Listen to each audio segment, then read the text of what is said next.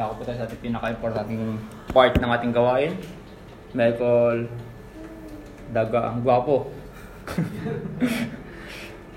Pastor Darrell, Pastor Con. Parang walang sumang-ayon sa'yo. Sinabi mo yung gwapo. Pero nag-even. Amen. Naglolokohan nga kami ni Brother Alden Sabi niya, Brad, talagang mahirap na yung trabaho ko dito. Nasisira yung kutis ko. Sabi. Kasi mainit daw. But I praise and thank God for the life of Brother Alden. Amen. Na ginagamit po siya ng Panginoon. At last time siya po yung preacher nung Sunday. So tayo po pinagpala po ng salita po ng Panginoon. Amen. Kung tayo po may mga Bible, buksan po natin sa Genesis chapter 12. Meron po mga nagsasabi na the book of Genesis po raw ay kapag ikaw ay bagong mananampalataya, ay sabi nga nila, huwag mong babasahin sapagkat maguguluhan ka. Pero as a student of the Bible, wala po akong nakikita, no? There's nothing wrong on reading the book of Genesis, and we must be all a student of the Bible. Iba po kasi yung Bible school student, and also different than yung student, no, school or student of the Bible. So tayo po, we must all student of the Bible. Kahit hindi po tayo nag-aaral sa Bible school, we can learn from the Word of God. In Genesis chapter 12, verses 1 to 4, meron pong napaka ganda po na verse dito na makikita po natin. And we will talk about the life of Abraham. Alright? The subject or the topic that I would like to speak to you this afternoon is about Abraham, okay, the father of faith. The father of faith. And pag-usapan po natin our journey of faith as a Christian. Okay? Our journey of faith as a Christian. Kung titignan po natin dito, basahin po natin verses 1 to 4. Ako po ang una, kayo po ang susunod. And sabay-sabay po tayo in verse number 4. Ay, by the way, salamat po sa, naalala ko lang kasi lumabas sa Ate Rio, sa bagong Bible. Amen. Sponsored po ni Sister Rio. Amen. At salamat po, katuwaan po ng pastor na magkaroon po ng bagong Bible. Yung Bible ko po na isa, sira-sira na. Sabi nga nung isa, pagka ang Bible mo marumi, malinis yung puso mo. Maraming mga guhit-guhit kasi ibig sabihin nung binabasa mo. Pero pag ang Biblia malinis, madumi ang puso mo. Tama ba? Hindi nagbabasa. Hindi man lang hindi na tawag natin, hindi na sisira. Ibig sabihin hindi na bubuklat. No, inalagay lang doon as a display. Genesis chapter 12 verse 1 to 4. Verse number 1, the Lord had said unto Abraham, get thee out of thy country and from thy kindred and from thy father's house unto a land that I will shew thee. And I will make of thee a great nation, and I will bless thee, and make thy name great, and thou shalt be a blessing. Verse number 3, and I will bless them that bless thee, and curse him that curseth thee, and in thee shall all families of the earth be blessed. Verse number 4 together. So Abraham parted as the Lord had spoken to him, and Lot went with him, and Abraham was 75 old, and he departed out of Haran. Notice po natin yung word, hindi po yan Abraham, kundi Abram. Okay, hindi pa po nababago ang pangalan po ni Abraham dyan. Alright, let us pray to God. Panginoon, nagdakilas lahat. We thank you and praise you for this wonderful day that you've given us. Thank you for each one of us who came to the church to hear the word of God. Thank you for each one of us that continuing in your service, O God. And we pray that give us knowledge and wisdom that we may be able to understand your word, and we will be able to apply it in our daily lives. And you know my heart, I would like to be a blessing to each one of us. As pastor of this church, I want to be a blessing to each member of the church, and also to those who are of need of the word, and as an encouragement, as a challenge. Maybe there are some people this afternoon that is discouraged. Use the word, use your word, Lord, to be an encouragement to each one of us and to be a challenge in continuing the service for you. Maraming salamat, Panginoon, ngayong pong hapon, kayo pong magpala, at ano pong result ng mensahe po ngayong pong hapon ay kayo po ang tatanggap ng glory, at kayo lamang po karapat-dapat na tumanggap po ng walhati, sapagkat ito po ang dalangin sa tanging pangalan na ay po nagkapagligtas na si Jesus. Amen. You may be seated. Sabi ko nga po, we would like to tackle this afternoon about Abraham, the father of faith. Abraham, the father of faith. Pag pinag-usapan po natin, narinig po natin yung pangalang Abraham, ang unang-unang pumapasok sa isipan natin is faith. Diba? He is the father of faith. Pero kung titignan po natin, if we can see the life of Abraham, there are also times that his faith has been shaken. His faith has been shaken. You can see that in Genesis chapter 12, we can see here that God commanded him to get out of his country and his kindred. It means that God said, get out from your country and get out from your family. So, in other words, God is commanding Abraham to go in another place. It is just like a missionary who commanded by God to go in another place to preach the gospel, to preach the word of God. And so we can see he's obedient to God. Right after the commandment of God, he went, okay, or he went to the place called Canaan. All right, Canaan, which is in our time, it is called Israelites or Israel. Ito po yung tatawag na promised land. So, makikita po natin dito, unang-una, the commandments of God to Abraham. And we can see that this is the reason why Abraham is so popular as one of the greatest characters in the Bible. Abraham is the father of faith. But I would like to show you that there are some times or some days or some moment na ang pananampalataya po ni Abraham ay nanghina. Okay? Makikita po natin yan in in chapter number 12 itself of Genesis. So, Abraham is very popular. Okay? And I would like you to know that Abraham is our father.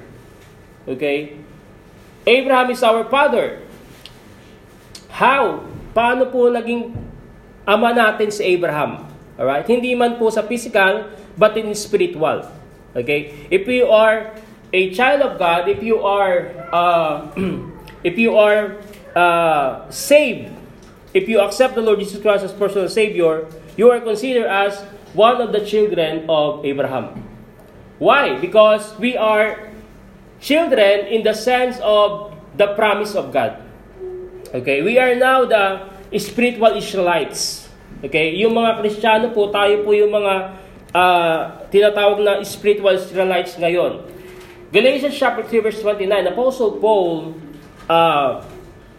give the reference here para po mapatunayan po natin yung doktrina na tayo po ay mga anak po ni Abraham. We are the sons or children of Abraham. Galatians chapter 9 verse 29, the Bible says, and if ye be Christ. So, sino po itong mga to? They are the children of God. Kapag ikaw ay nasa Panginoon or ikaw ay ligtas, in other word, he said, then are ye Abraham's seed. Okay? Pastor Darren, paano mo nalaman? Paano mo nasabi? Hindi ako Israelite, hindi ako galing sa lineage ni Abraham. And, sabi po, here's according to the promise. So we are the children of Abraham in the sense that we are, tagapagmana ng pangako ng Panginoon. Ano sabi ng Panginoon kay Abraham? I will bless thee Okay? Who will bless you, and also I will curse thee who will curse you. So tayo po pinagpala ng Panginoon because we have the salvation. Meron tayong blessing galing sa Panginoon because we accept the Lord Jesus Christ as personal Savior. Now, we are spiritual Israelites.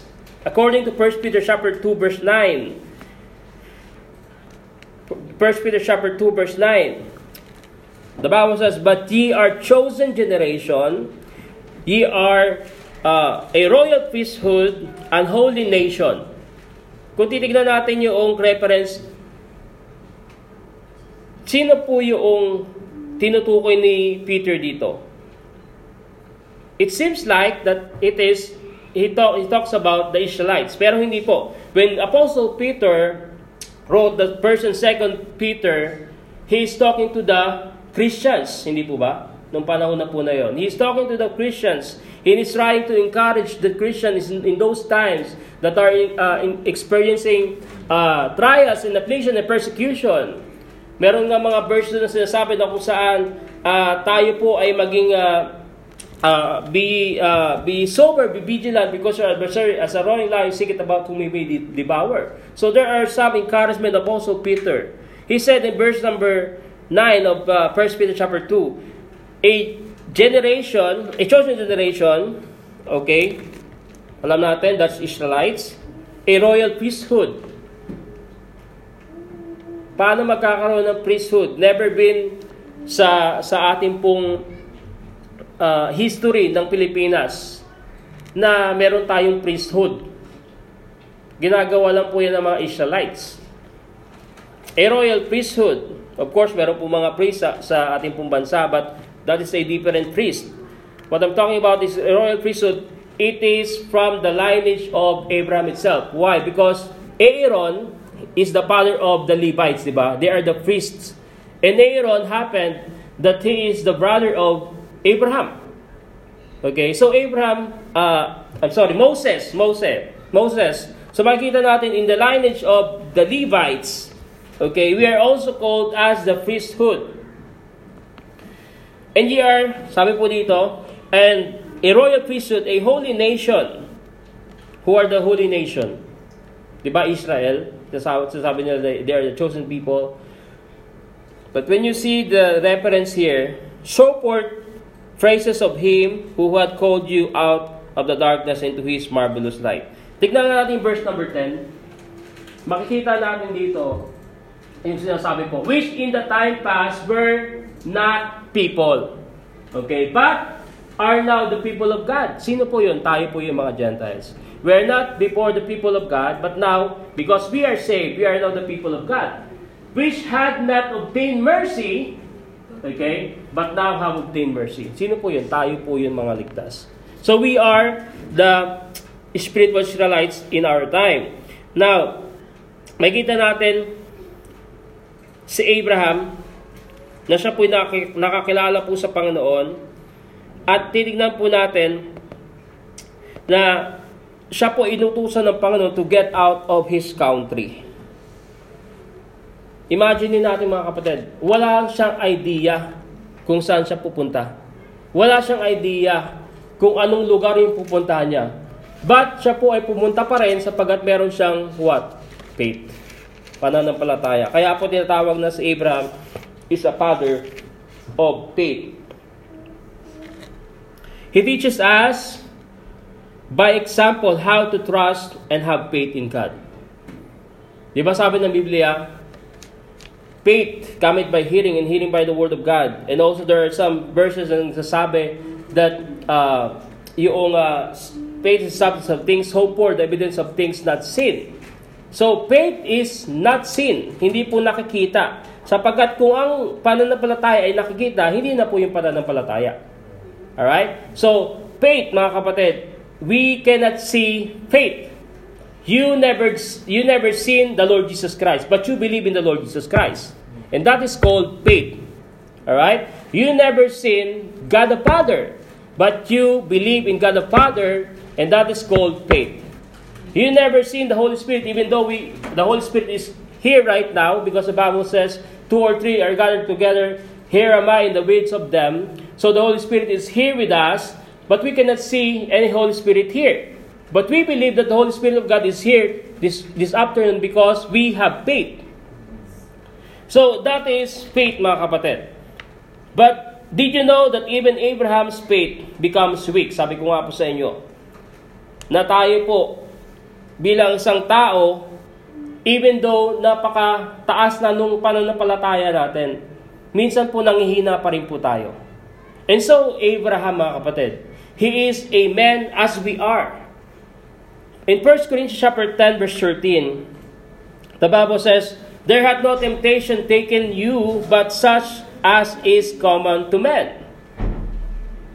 But God is faithful. Alright? Sino po yung faithful? The reason why kung bakit andito ka ngayon, na nakakapaglingkod ka pa rin sa Panginoon, because God is faithful in your life.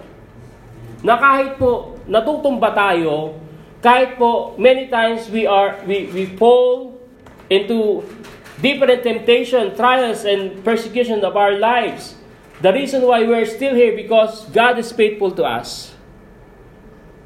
But so many times, even though God is faithful to you, if you are not faithful to Him, okay, ang nangyayari po is nagbabackslide tayo.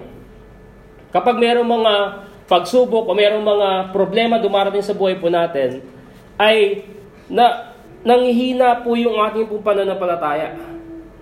But God is faithful. So, we cannot, we cannot, hindi natin pwedeng sisihin yung Panginoon na kung bakit minsan yung buhay natin ay hindi po maayos. Because it is of our unfaithfulness. We cannot blame God doon po sa ating po mga nangyayari sa buhay po natin. Sometimes it is because of our foolish decisions. Kaya po tayo nagkakaroon po ng mga problema. The Bible says, who will not suffer you to be tempted above that ye are able. God will never give you a temptation or a trials because, the temptation here, it means trials. Diba? Ano bang other words of temptation? Pag tinitempt ka, sinusubukan ka, diba? Testing. Okay? It is a Greek word with the same meaning of testing. You are tested by God. And what is God is testing to you? He is testing your faith. Diba? He is testing your faith. So, God will not give you a situation, sabi po ng Biblia, that is above your capability. Who will not suffer you to be tempted above that ye are able, but God will with the temptation also make a way to escape, that ye may be able to bear it. So makita natin, hindi tayo bibigyan ng pagsubok ng Panginoon na hindi po natin malalampasan. That's why, if we study the life of Abraham, although meron po mapagkakataon na kung saan siya po ay nanghina, still, siya pa rin po ay nakapunta sa Promised Land. Tignan po natin dito sa Genesis chapter 12, verse number 1 to 4. And the Lord said unto Abraham, get thee out of thy country, and from thy kindred, and from thy father's house, and to a land that I will shew thee, and I will make of thee a great nation. Okay? And I will bless thee, and I will make name great, and thou shalt be a blessing. And I will bless them that bless thee, and I will curse them that curse thee, and thee shall in thee shall all families of the earth be blessed. So Abraham departed as the Lord had spoken unto him, and Lot went with him, and Abraham was 75 years old when he departed out of Haran. Number 1 point is going in the will of God by faith. Going in the will of God by faith. So he trusted the Lord. He trusted God na meron siyang makikitang lugar na kung saan titirhan nila. In those times, they don't have any buildings. Okay? They don't have any house. Because in those times, most of the people, they are, yung manglalakbay. Okay? They are journeying every once in a while. And so Abraham, when he's journeying, ang dala-dala po nila is yung tent nila. Kaya kung titignan natin, walang bahay si Abraham. Pero mayaman siya. Wala siyang bahay in those times. Why? Because the idea here, meron po akong kilalang pastor na wala siyang bahay, no? Siguro nangungupahan lang siya. Because his idea is yung bahay mo, okay, of course it is necessity para po sa atin, but his principle is yung bahay mo pag namatay ka mawawala din. 'Di ba? What is the most important thing is our house in heaven. 'Di ba? Meron po tayong bahay sa langit. We have a mansion in heaven. And so that's his principle. Kaya hindi siya bumibili ng bahay. Bakit? Kasi pag namatay siya, mawawala rin yung bahay niya. And so hindi niya rin mapapakinabangan. Of course, pwede niya ibigay sa mga anak niya. But the principle here is we cannot be entangled with the things of the earth. Hindi po tayo pwedeng maging sobrang attached sa mga bagay po na nasa mundo. And so Abraham, nakita nyo, si Abraham, kung meron siyang bahay, hindi siya makakaalis agad. Diba? Dahil nga, ayun yung command ng Panginoon ready siya lagi doon sa instruction ng Panginoon sa kanya. How about us, mga kapatid? Ready ka ba kapag sinabi ng Panginoon sa iyo, pumunta ka sa isang lugar at magsimula ka ng gawain doon o mag-preach ka ng gospel? Abraham is always ready. So he goes in the will of God by faith. And whenever we're going in to the will of God, there must be faith. Okay, when we started the work here for the Lord, meron po dapat pananampalataya. Meron tayong pananampalataya. And every time, every month, sabi ko nga po kay Sister Ara, we're just living by faith sa ating pong mga gastusin, sa ating pong mga pangangailangan. We're just living by faith. And tayo po ay tumatagal, alam natin na tayo po ay patuloy sa gawain ng Panginoon because we are just living by faith. Amen. You see, mga kapatid, that's the reason why si Abraham ay tinawag po na po ay ama ng mga pananampalataya. Wala po akong nakitang ibang person sa character ng Biblia na binigay yung ganung klaseng tawag doon, yung description. Nakita natin si David, he is a man after God's own heart. And Moses, he is a friend of God, or he is the leader, which is the most meekness person in the earth. But Abraham, when it comes to faith, siya po yung dapat po nating tignan. Okay? So we can see the instruction of God in Genesis chapter 12 verse 1. Get thee out of thy country. Okay? So that is the instruction of God. And pangalawa, makita po natin, Abraham goes out of his comfort zone. Pag inutusan tayo ng Panginoon, many times, it is not the comfort zone that na ating pong tinatamasa. Sapagkat when you are following the will of God, many times, it is not in our comfort. In other words, you need to sacrifice when you are following the will of God. You need to sacrifice your time. You need to sacrifice sometimes your family. Sometimes you need to sacrifice your own will. Kasi ang susundin mo, yung will ng Panginoon. Ngayon, hindi na importante kung ano yung gusto mo. Hindi na importante kayo kung ano yung pangarap mo. Ang importante na ngayon is kung ano yung gusto ng Panginoon sa buhay mo. And that is the will of God to Abraham. Just imagine, mga kapatid, if Abraham did not obey God, kung hindi siya sumunod sa Panginoon at that time, ano po kaya ang mangyayari sa mga Israelites? Well, of course, gagamit siya ng ibang tao, but it will be a different story. Di ba? Pero dahil po siya ay sumunod, nakita niyo po, dahil po siya ay sumunod, okay? This is the second point. Dahil siya po ay sumunod, meron pong blessing. Blessing. Merong blessing. 2 Corinthians chapter 5 verse 7. Tignan po natin to. 2 Corinthians chapter 5 verse 7.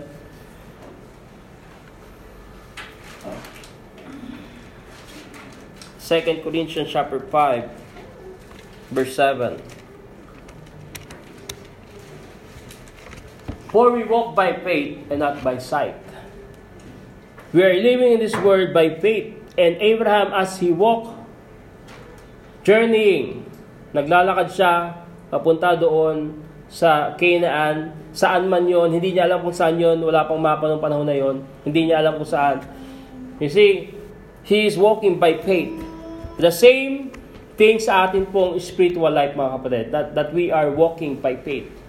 We must walk by faith and not by sight. Hindi po doon sa atin po nakikita, but doon po sa kalooban po ng Panginoon. The blessing of God, Genesis chapter 12 verse 3. Genesis chapter 12 verse 3. Ano pong blessing ng Panginoon dito? Nasabi niya, I will bless them that bless thee, and I will curse thee. I will curse him that curseth thee, and thee shall all families of the earth be blessed. Kaya po kung titignan natin yung Israelites o yung Israel, napakalit na bansa niyan, pero hindi po masakop-sakop ng ibang mga bansa. Actually, marami pong nag-a-attempt na sila po ay sakupin. And even in this time, meron pa rin conflict between the Palestine and also the Israelites. Kasi nag-aaway-aaway po sila. And kung titignan natin, in some way, talaga naman meron ding place doon yung mga taga-Palestine. Okay? Sapagkat galing din sila doon sa mga lahi po nila Abraham. And so makikita po natin na ito pong Israel ay biniles po ng Panginoon. Okay? I believe na ito po ay covenant ng Panginoon. Kapag mayroong covenant ng Panginoon, hindi po yan nababalik. So, marahil, meron po mga nagsasabi, may mga doktrina na naririnig natin, mga nagtuturo na kung saan yung blessing po ay wala na sa Israel. Maybe because hindi po sila sumusunod sa Panginoon. They don't accept the Lord Jesus Christ as personal Savior. But still, I believe na marirealize po nila na ang totoong Panginoon ay ang Panginoong Kristo. I pray na sila po'y maligtas. Like Apostle Paul, sabi niya, my prayer and desire that my brethren will be saved. Diba? Sabi ni Apostle Paul, gusto niyang yung mga kababayan niya, he hope and pray na yung mga kababayan niya ay maligtas, tumanggap sa Panginoong Kristo. So the blessing of God is in Abraham. Kaya kung titignan natin yung pagiging blessed ng Israel, pagiging blessed po natin, it is because of the obedience of Abraham. Kasi minana lang po natin yun eh. Diba? Meron tayo po'y tagapagmana ng pangako ng Panginoon. What is that promise? The blessing of God. Okay? The blessing of salvation of God. There's a blessing when we follow God. Amen? Kapag sumunod tayo sa Panginoon, meron pong blessing. And there's a curse if we disobey. Deuteronomy chapter 11 verse 27 to 29. Deuteronomy. I know that some of you knows about this verse. Verse number 29 of Deuteronomy chapter 11. And it shall come to pass when the Lord thy God hath brought thee out into the land whether thou goest to possess it, that thou shalt put the blessing upon Mount Gerizim, and curse upon Mount Ebal. And they not on the other side Jordan by the way where the sun goeth, and down in the land of Canaanites, which dwelt in Champaign, over against Gilgal, beside the plants of More. For ye shall pass over the Jordan to go and to possess. Mali po yung verse. 27. Ha? 27. Okay. Okay, 27 po pala. Okay. Basahin pa lang verse number 27. A blessing. Sorry, yung binasa ko pala mali. A blessing if we obey the commandments of the Lord your God, which I command you this day. And a curse if ye will not obey the commandments of the Lord your God, but turn aside out of the way which I command you this day, to go after other gods, which ye have not known. So meron pong pagpapala kung tayo po'y susunod, at meron pong curse or sumpa kung tayo po ay hindi po susunod sa Panginoon. Napakasimple mga kapatid. A blessing if you obey God, and a curse if you will not obey God. And then next is the covenant of God. Okay, the covenant of God is found in Genesis chapter 12 verse 2. Okay, Genesis chapter 12 verse 2. Ano yung covenant ng Panginoon sa kanila? And I will make thee of a great nation. Okay? And I will bless thee and make thy name great. Kaya napakatanyag po ni Abraham. And thou shalt be a blessing. Kung ikaw, sasabihin ka ng Panginoon ng ganito, ikaw ba ay susunod sa Panginoon? Siguro, magdadalawang isip ka, no? Magdadalawang isip ka, isipin mo muna yung asawa mo. And in this time, mga kapatid, kung titignan natin, si Abraham, married na siya kay Sarai. Kailangan niyang dalhin yung mga pamilya niya, kasama nga niya si Lot eh. Diba? So makikita natin mga kapatid, na kasama, kaya pa ang paglilingkod sa Panginoon, kasama po yung pamilya. Okay? Ako po yung natutuwa, napapasawa sapagkat kami po yung pinalaki ng parents po namin na magkakasama po sa gawain ng Panginoon. So we must pray na yung family po natin, kasama natin sa paglilingkod sa Panginoon. Meron po mga kapatiran na hindi pa po ligtas yung kanila pong mga mahal sa buhay. We must pray for them. No? Nakita natin yung leadership ni Abraham na sama kayo sa akin, pupunta tayo sa lugar. Siguro inisip ng mga baliw na yata itong si Abraham eh. Saan tayo pupunta? Siguro sabi ni Sarah, hindi ko alam, hindi ko rin alam. Pero meron siyang pananampalataya. He have faith doon po sa Panginoon. So kung titignan natin, it's all about obedience, mga kapatid. It's all about obedience. Paano kung si Paul hindi rin po sumunod sa Panginoon? Marahil tayo po hindi tayo ligtas ngayon. Sapagkat Paul was used by God, okay, para po ibahagi ang gospel sa mga Gentiles. Number 2 point, going out of the will of God without faith. Going out of the will of God without faith. Genesis chapter 12 verse 9 and 10. This is the time that Abraham experienced yung kahinaan po ng kanya pong pananampalataya. And titignan po natin, what is the result of this? In verse number 9, and Abraham journeyed going on still toward the south. Pag sinabi natin south, saan ba yung papunta? Diba? Tama ba? Pababa. Ang north is pataas eh. Ang south pababa. Verse number 10, and there was a famine in the land. So meron pong famine. And this is the testing of the faith of Abraham. You see, when you are serving God, hindi po lamang maglilingkod ka sa Panginoon and everything will be smooth. There will be trials. There will be testing in your life. Kaya dito natatest yung pananampalataya ni Abraham eh. And so, sabi nga sa binasa natin, Abraham is the same as we are. Kung tayo nang hina sa pananampalataya, the same also as Abraham. Merong mga nasasabi, yung mga pastor siguro, talagang mga mature na sila. Siguro to mga pastor na talagang mga perfect na sila. Mga kapatid, hindi po, no? Ang mga pastor po o mga lingkod po ng Panginoon, sila po ay subject pa rin po sa pagbagsak. Kaya nga tayo po ay nagdilingkod sa Panginoon by the grace of God lamang. You see, Abraham also, he is the father of faith. Pero there are times na kung saan si Abraham po ay nanghina din. Ano sabi ng Biblia? And Abraham went down in Egypt to sojourn there. Pag sinabi natin Egypt, anong representation nun? Egypt represents the world. So si Abraham po ay pumunta doon sa Egypt, which is yung land of the spices, di ba? Yung merong mga pangangailangan, di ba lagi nating napapakinggan yan, naririnig sa mga Israelites, kapag merong testing sa kanila, sabi nila kay Moses, balik mo na lang kami doon sa Egypt, merong mga spices doon, may mga sibuyas, merong mga bawang, di ba? Mahilig talaga siguro mga ano yun, di ba? Mga ibang lahi. Balik mo na lang kami doon, nakakain pa kami ng mga masarap na pagkain. So pumunta si Abraham doon. Bakit? Because there is a famine. Merong taggutom. Para kumuha. Okay? There are some times sa buhay natin na pumunta tayo sa mundo. Okay? Para po sa ating sariling pangangailangan.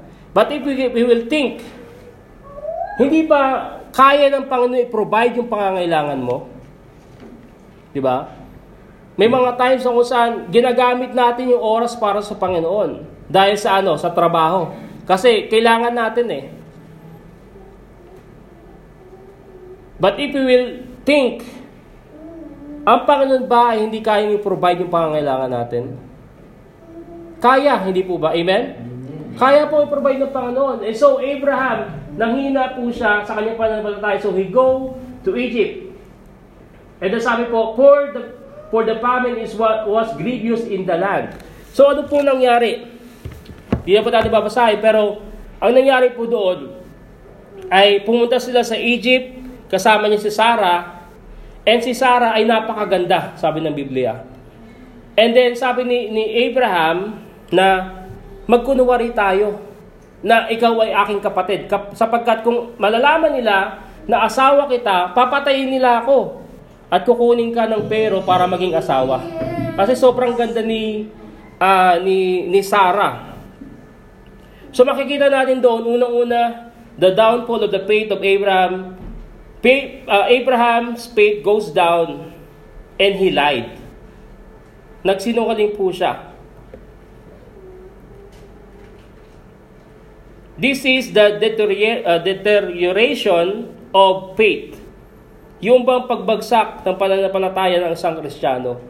Kaparehas po natin mga kapatid. Kapag nawawalan tayo ng pananampalataya, bumabagsak yung Christianity po natin. Bumabagsak tayo bilang isang Kristiyano. Why? Because we don't have faith in God. And makikita natin yung mga excuses na sinasabi natin, Pastor, hindi ako pwede pumunta sa church, maglalaba ako. Pastor, meron akong lakad. Yung pala, andun lang sa bahay. Anong dahilan? Tinatamad ako, Pastor. Yun ang totoo. Pero sabi mo kay Pastor, Pastor, maglalaba ako ngayon eh. Meron akong lakad ngayon eh. Ano nangyari? Nagkasala tayo. And ang unang nangyayari sa atin, na kapag tayo po ay bumagsak sa pananampalataya natin, gumagawa tayo ng excuses. Para Para ma-justify natin yung kasalanan po natin. And here, Abraham, ay nagkasala po siya. Siya po'y nagsinungaling. Ano sabi ng Panginoon in Proverbs chapter 3, verse 5 and 6? Trust in the Lord with all thine heart and lean not unto thine own what? Understanding. The understanding of Moses is different than the understanding of God. Kaya pag sinabi ng Panginoon, pumunta ka dun sa lugar na yon, ibig sabihin, puprovide niya yung paglakad mo, papunta mo doon, ibibigay niya lahat, hanggang makarating ka doon sa sinasabi ng Panginoon. Pero nangyari po kay Abraham, nanghina po yung kanya po pananampalataya. And so, he is relying to his own mind, which is, the Bible says, trust in the Lord with all thy heart and lean not unto thine own understanding, and all thy ways acknowledge him, and he shall direct thy paths. Ang Panginoon ang maggagabay po sa atin. Hindi po natin alam kung ano po mangyayari sa atin, but we believe na ang gawain po natin magpapatuloy sapagkat meron po tayong pananampalataya. Kapag ang isang simbahan ay nawala po ng pananampalataya, that is the downfall of a church. Kaya po kailangan natin meron tayong pananampalataya sa Panginoon. There was a famine in the land, the testing of God. Abraham's fear pushes him to tell a lie. Natakot po siya. And in the times na tayo po natatakot sa gagawin ng tao sa atin, more than gagawin ng Panginoon sa atin, ay nagkakasala po tayo mga kapatid. Ang tendency po ay nagkakasala tayo at siya po ay nagsinungaling. In Genesis chapter 12, verse 11 to 13. Basahin po natin ito ng saglit. Genesis chapter 12, verse 11 to 13. I hope you're following me. Amen? Nakakuha niyo po ba yung lesson po natin?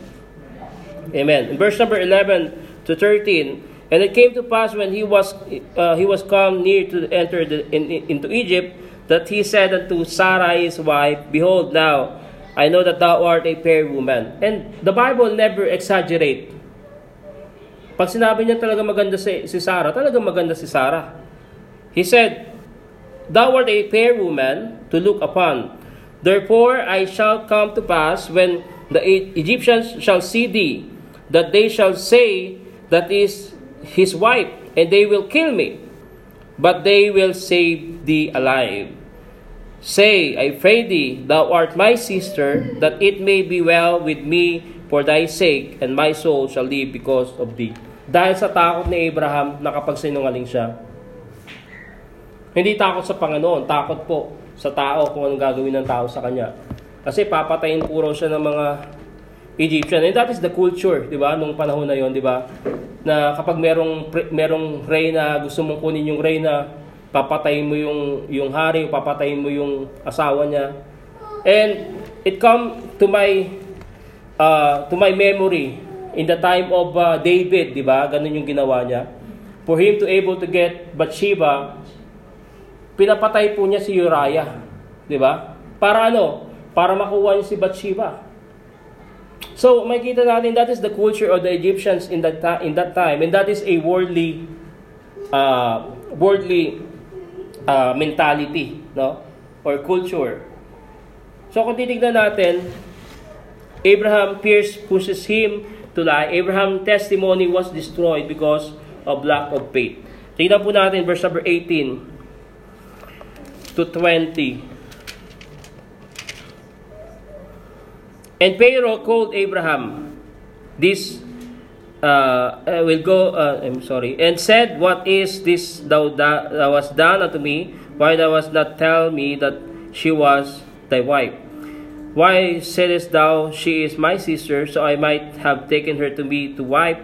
Now therefore, behold, thy wife, take her, and go thy way. And Pharaoh commanded his men concerning him, and they sent him away, and his wife, and all that he had. So kung titignan po natin, noong kinuha po ni Pharaoh si Sarah, nagkaroon po ng plague sa kanila, nagdilubyo. Why? Because he takes yung po bang lingkod po, asawa ng lingkod ng Panginoon. And so yung kamay po ng Panginoon ay doon po sa Egypt. And so pinagsabihan niya si Abraham, bakit mo hindi sinabi na asawa mo pala to? Kung alam ko lang, hindi ko na siya sana kinuha. So, anong nangyari doon? Yung testimony po ni Abraham ay nasira because of lack of faith. Ang nagsesermon na ngayon sa kanya is yung unbeliever. Nakita niyo po yung downfall ng buhay po ni Abraham, na even yung Pharaoh, hindi naman saved yun eh. There are some times na kung saan nakakahiya po tayo na mas tama pa po yung mga hindi mananampalataya sa atin. Kapag nangyari po yun, mga kapatid, we are in the downfall of our Christianity. Na pinagsasabihan ka, wag mong gawin yan, di ba? Nag-church ka doon, di ba? Baptist ka, di ba? Christian ka. Pero nakikita sa buhay mo na hindi ka tulad ng sinasabi sa Biblia. Nakakahiya po, mga kapatid. And the testimony of Abraham was destroyed because of his lack of faith. He lied. And you can see that if we try to fix the things, the situations of our lives, ang result po ay always palpak. It is failure. When we are trying to manipulate people, when we are trying to manipulate situations according to our own benefits, the result is always a failure in our Christian life. And so Abraham becomes a failure. But of course, makikita natin na hindi dahil doon na wala na po yung pangako ng Panginoon. He is still saved. And number 3 point is going up in the will of God by faith. Going up in the will of God by faith. This is faith restoration. Maybe meron po tayong mga pagkakataon sa buhay natin na tayo po ay nanghina. Pero ang maganda po sa Panginoon natin, He is a God of a second chance. In Genesis chapter 13 verse 1, the Bible says, and Abraham went up out of Egypt, he and his wife, all that he had, Lot with him unto the south. So Abraham went up out of Egypt. Umalis na po siya doon sa Egypt, which is a representation of the world. There are some Christians today na nagbabackslide. When you are going to the world, you are backsliding in God because you cannot serve two masters. Di ba sabi ng Biblia? You cannot serve two masters. You cannot say that you're serving God while you are in the world. So while you are in the world, you are not with God. Therefore, you are not in the will of God. And if you are in the will of God, you are not anymore in the world. That is the explanation of Apostle Paul to us, that we have an old nature and we have the new nature. We are now in the new nature. The Bible says, if any man be in Christ is a new creature, all things are passed away, behold, all things are become new. So you are not therefore anymore a bondage of sin. You are not therefore anymore in the Egypt of your life. You are now in the light of God. You are now in Canaanite, in Canaan. You are in the promised land. So we can see, mga kapatid, na meron pong restoration na nangyari. Abraham's salvation did not lose. Even though we sin, ito po ay nagpapatunay na kung saan yung pangako na Panginoon. When He said, I will give you eternal life, hindi po mawawala yun. Your salvation will not be lost. But what will be lost? Your fellowship with God. That's why you are restoring yung iyong pong faith, yung iyong pananampalataya. Hindi po ibig sabihin na nawala yung salvation mo, nawala yung, narinig ko nga yung meron nakapagtanong, paano pastor kapag yung isang tao nanampalataya siya, and then pagkatapos niya nanampalataya, tumanggap siya sa Panginoon, right after that, nawala yung pananampalataya niya. The question is, ligtas pa rin ba siya? Sino bang nagtanong sa akin? Si Alden yata nagtanong sa akin noon o nagkwento. Ako ba nagkwento sa akin? Ako ba nagkwento sa'yo? So, ibig sabihin po nun, ligtas pa rin tayo. Di ba? Kasi nanghihina tayo yung pananampalataya natin, nawawalan tayo yung paniniwala sa Panginoon. But if we, in some point in our life, na nanampalataya tayo sa Panginoon, yung relasyon natin sa Panginoon andun pa rin. The relationship is still there. Diba? Kahit magkasala po tayo, andun pa rin po yung ating pong salvation. But, as one pastor said, yung salvation is not a passport to sin. Salvation is not a passage to sin. Hindi po ito dahilan para po tayo ay magkasala. Meron po consequences yan, mga kapatid. But of course, yung salvation po natin, hindi po nawawala. Our salvation will not be lost. Abraham's favor did not lose. Andun pa rin po yung favor ng Panginoon sa kanila. And so, makikita natin, mga kapatid, the downfall of the life of Abraham. But, as the Bible said, a righteous man falleth 7 times and riseth up again. Number 1, going in the will of God. Number 2, going out without going out in the will of God without faith. And number 3, going up in the will of God by faith. Tayo po ito may lahat. As we come this afternoon to hear the Word of God, I wonder kung meron po sa atin ngayon pong hapon na nagsasabi that, Pastor, panalangin niyo po ako, nanghihina po yung aking pong pananampalataya. Pastor, ako po ay nagkaroon ng pagkatisod.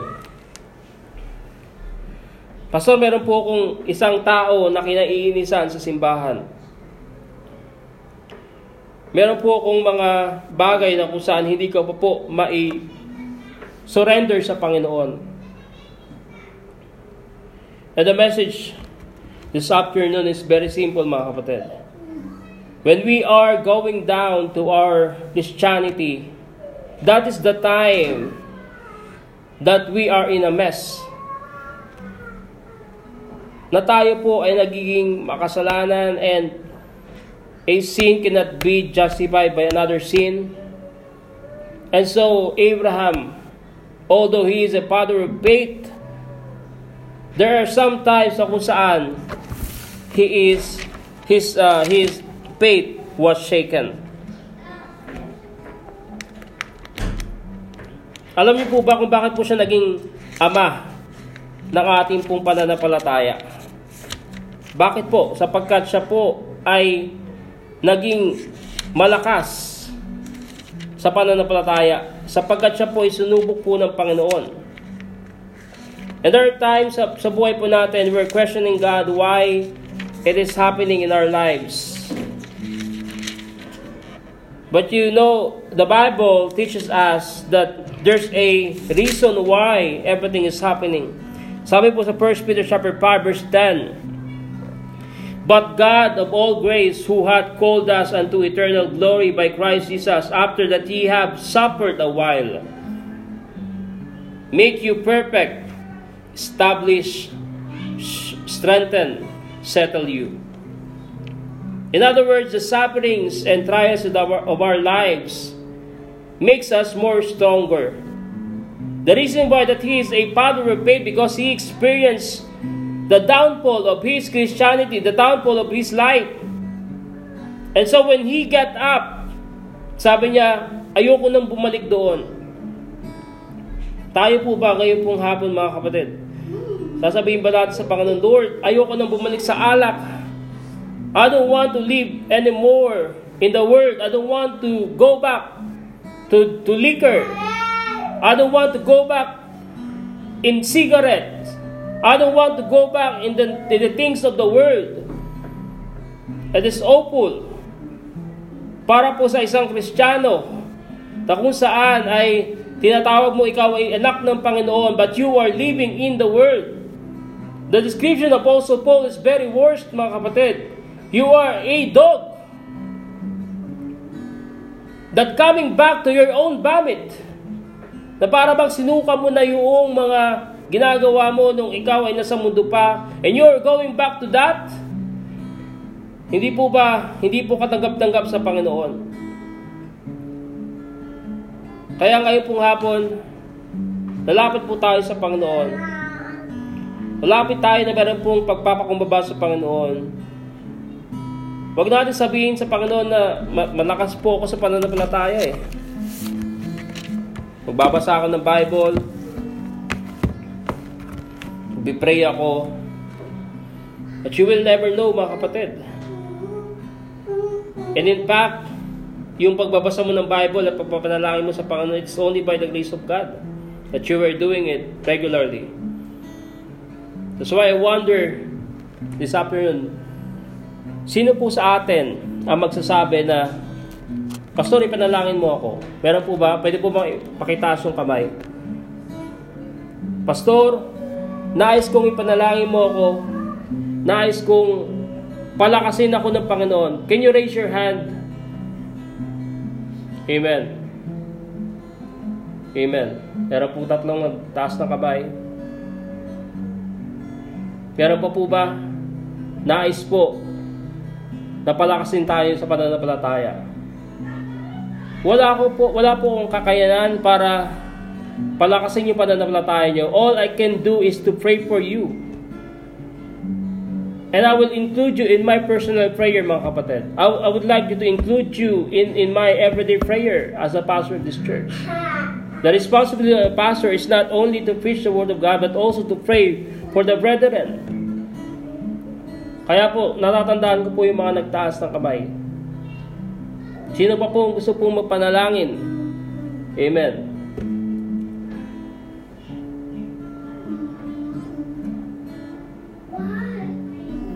Ngayon pong hapon, dalapit po tayo sa Panginoon, mga kapatid.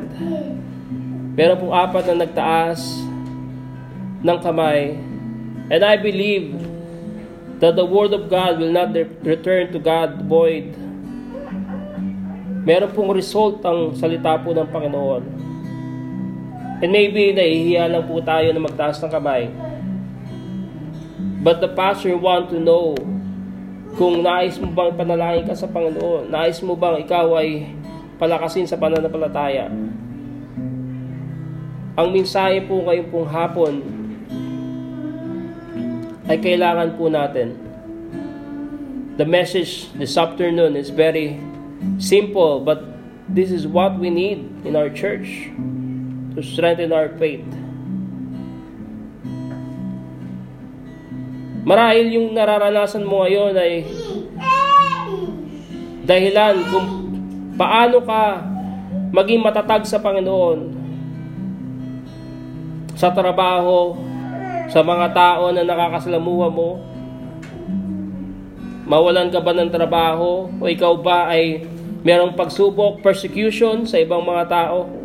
Meron ka bang mga bagay na inilalapit mo sa Panginoon pero it seems like na hindi pa sinasagot ng Panginoon? Meron bang mga panalangin ka sa Panginoon na nais mong matupad pero hindi pa po binibigay ng Panginoon? Lumapit tayo sa Panginoon. Kailangan po natin ng pananampalataya. Kailangan natin palakasin yung pananampalataya po natin, mga kapatid.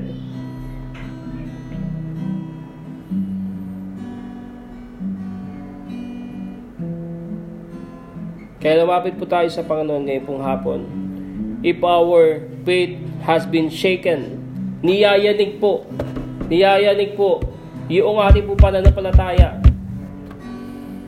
This is the perfect time na manampalataya ka sa Panginoon. Kapag niyayanig ng Panginoon yung pananampalataya mo. At makikita ng Panginoon, this child of mine, hindi siya bumitaw sa akin. Hindi siya nagkasala, hindi siya dumayo sa akin. And that's why you will be blessed by God. Because in spite of all the trials that you have experienced, you still follow God. Like Abraham. Marami kung kausapin natin si Abraham, Brother Darrell, discouraged ako. There's sometimes sa buhay natin na discouraged tayo. May mga failure tayo sa buhay natin. Hindi ko nagawa. It seems like na hindi ko nagawa yung kalooban ng Panginoon. But Brother Abraham,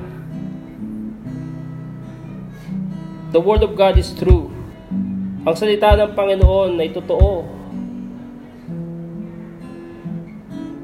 Marahil naisip mo ngayon, you are a failure in God. Come to God. There's a restoration that is available for you. Marahil naisip mo, I'm failure in my life. Wala akong success. Lumapit ka sa Panginoon. The true success is in God. Promotion is not coming from the west or from the north, from the south, from the east. Promotion comes from God. Kaya naman po mga nararanasan natin, hindi ko po alam kung ano pong mensahe sa atin ng Panginoon ngayon pong hapon. But I would like to pray for you. The poor hand that I saw, I would like to pray for you all. Nalayan po tayo sa Panginoon. Maraming dakilas lahat. Maraming salamat po, Panginoon, sa mga nagtaas ng kamay. And me, myself, Panginoon, I would like to pray kasama po ng 4 na nagtaas na patakasin niyo po ang aming po pananampalataya. Pero po mga pagkakataon, Panginoon, ayaw na po namin maglingkod sa inyo, Panginoon. It seems like na para bang walang nangyayari. Kahit ano pong gawin po namin, Panginoon, na pagli-labor, pinapanalangin ko po sa inyo, Panginoon, ang mga miyembro ng simbahang ito, na hipuin niyo po ang kanilang mga puso, Panginoon, na sila po ibalik niyo po sa gawain ng Panginoon. You know my heart, and I'm crying to you, na kung saan yung mga tupa, Panginoon, nawawala, ibalik niyo po, Panginoon, sa inyo pong kalooban. We're praying, Panginoon, as a church. Ano man po mga nararanasan po namin ngayon pong hapon. Maybe we are like Moses, or Abraham, or David, na nagkakasala po, nagkakaroon ng mga flaws and weaknesses in our lives. But bigyan niyo po kami ng aming pong kalakasan, Panginoon, upang kami po ay makapagpatuloy po sa inyo pong gawain, Panginoon. We don't know kung ano pong mangyayari, but we have faith in you. Marahil sa aming pong trabaho, sa aming pong pamilya, bigyan niyo po kami ng pananampalataya, Panginoon, upang kami po ay makapagpatuloy, makapaglingkod sa inyo, Panginoon. Tulungan niyo po kami, Panginoon. Wala po kaming kakayanan. Ang alam lang po namin, Panginoon, ay sumunod sa inyo, Panginoon.